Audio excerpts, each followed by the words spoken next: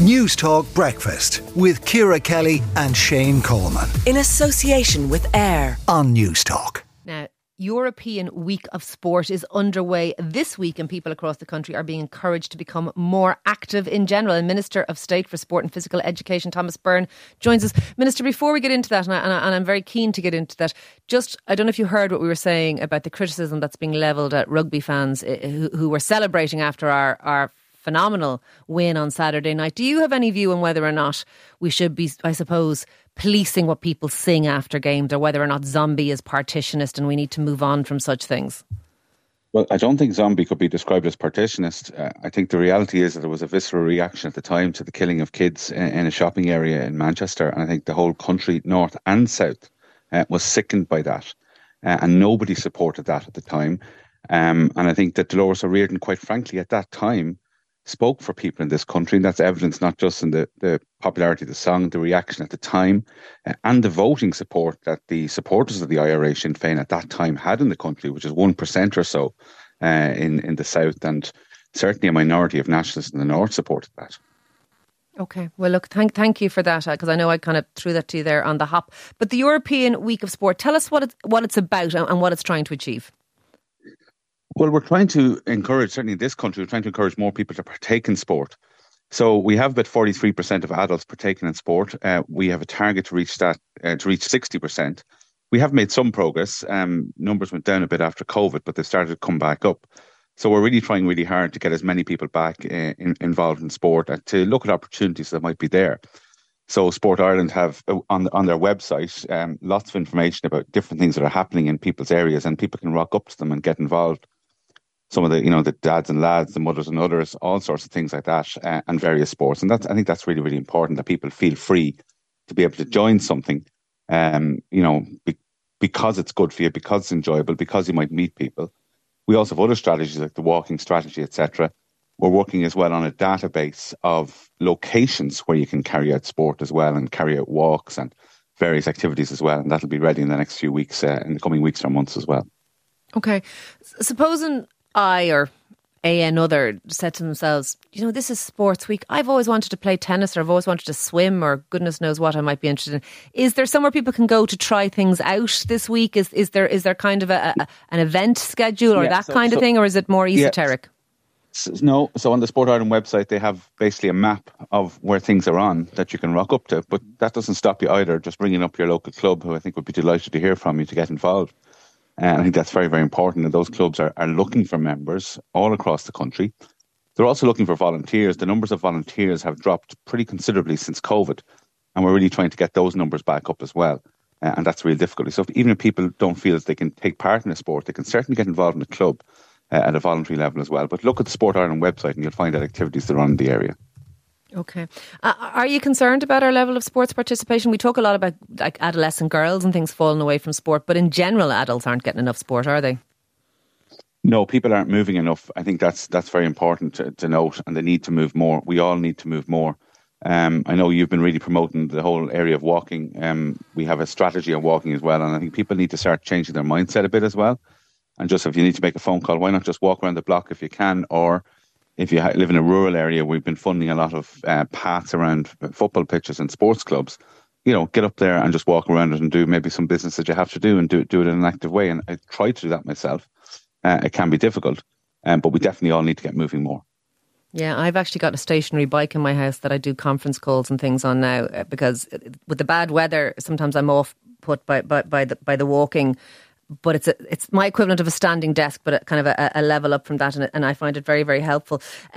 Moving on to something else, sporting bodies in general, Minister, have been warned by your department that state funding is going to be cut by 50% to them if they fail to meet the government, not just the deadline, but the minimum quota of 40% females on boards.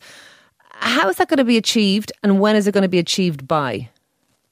Well, it will be all funding from the start of next year. So we're working on that. We had said up to now would be significant funding cuts.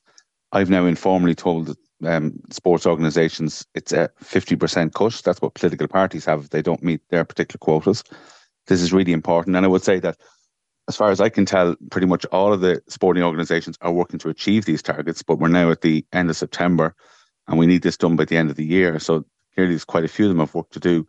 About 39% of board members at the moment overall are women, but there's still a good third of organisations don't have enough women on their board. So are you saying male board members are going to have to be pushed out, either resign or be fired in order to do this?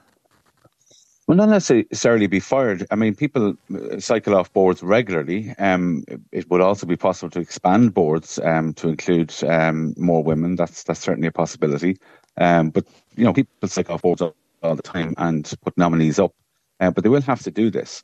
This is really, really important because we want gender equality. We want women represented at the national levels of sport. So then their thinking filters down through the organisations. I think that's really, really important. But also as well, I think bringing fresh blood onto boards is very, very important. But potentially could we see the FAI, the IRFU, the GAA, the big ones in real trouble in terms of funding here by the end of the year? Well, I hope they won't be in real trouble. We don't want them to be in real trouble. But yeah, if they don't meet the targets that we've set, then we will be cutting back on our funding. And that will apply at all levels of funding, including capital, except specific streams for women in sport. We're very, very serious about this. And we've been talking about it for years, that they need to have their boards up to 40% women or 40% of either gender.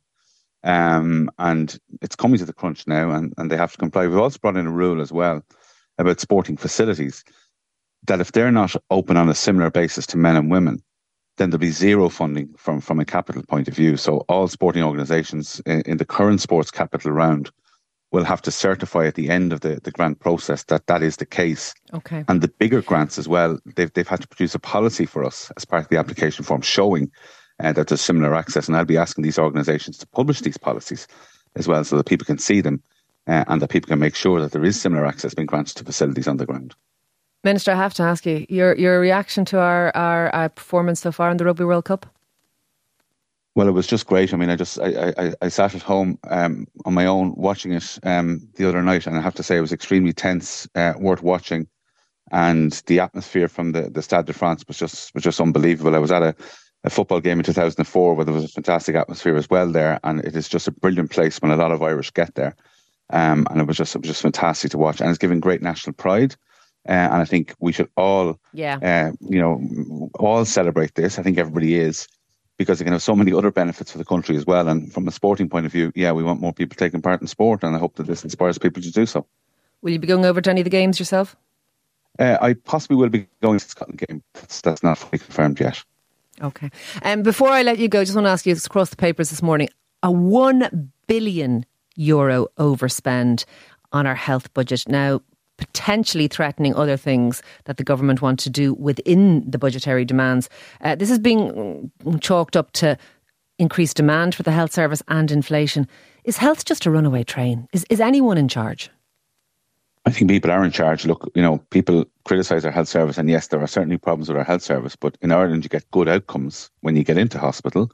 In general, we have a longer life expectancy than many other countries of comparable stature to us.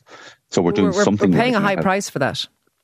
We are paying a high price, yeah. There's no question about that. But I think that we are overall getting a good service. And that's not to say that there are serious problems with disability services. I accept that. There are serious problems with waiting lists that Minister Donnelly is working really, really hard to address.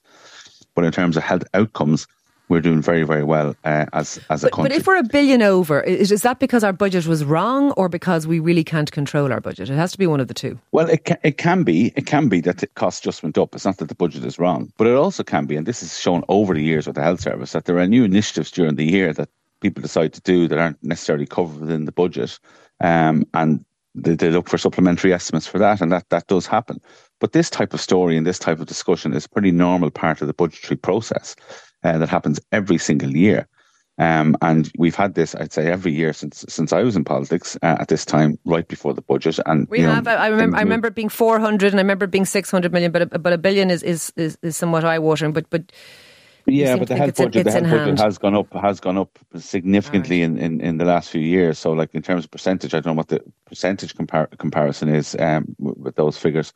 But look, it's there, and discussions will continue. And I would suggest that this is a pretty normal part of our budget discussions. And it is important to control costs, absolutely. But we also want to get good health outcomes as well. Thank you. Minister of State for Sport, Thomas Byrne, thank you very much for speaking to Newstalk Breakfast. Newstalk Breakfast with Ciara Kelly and Shane Coleman. In association with AIR. Weekday mornings at 7 on Newstalk.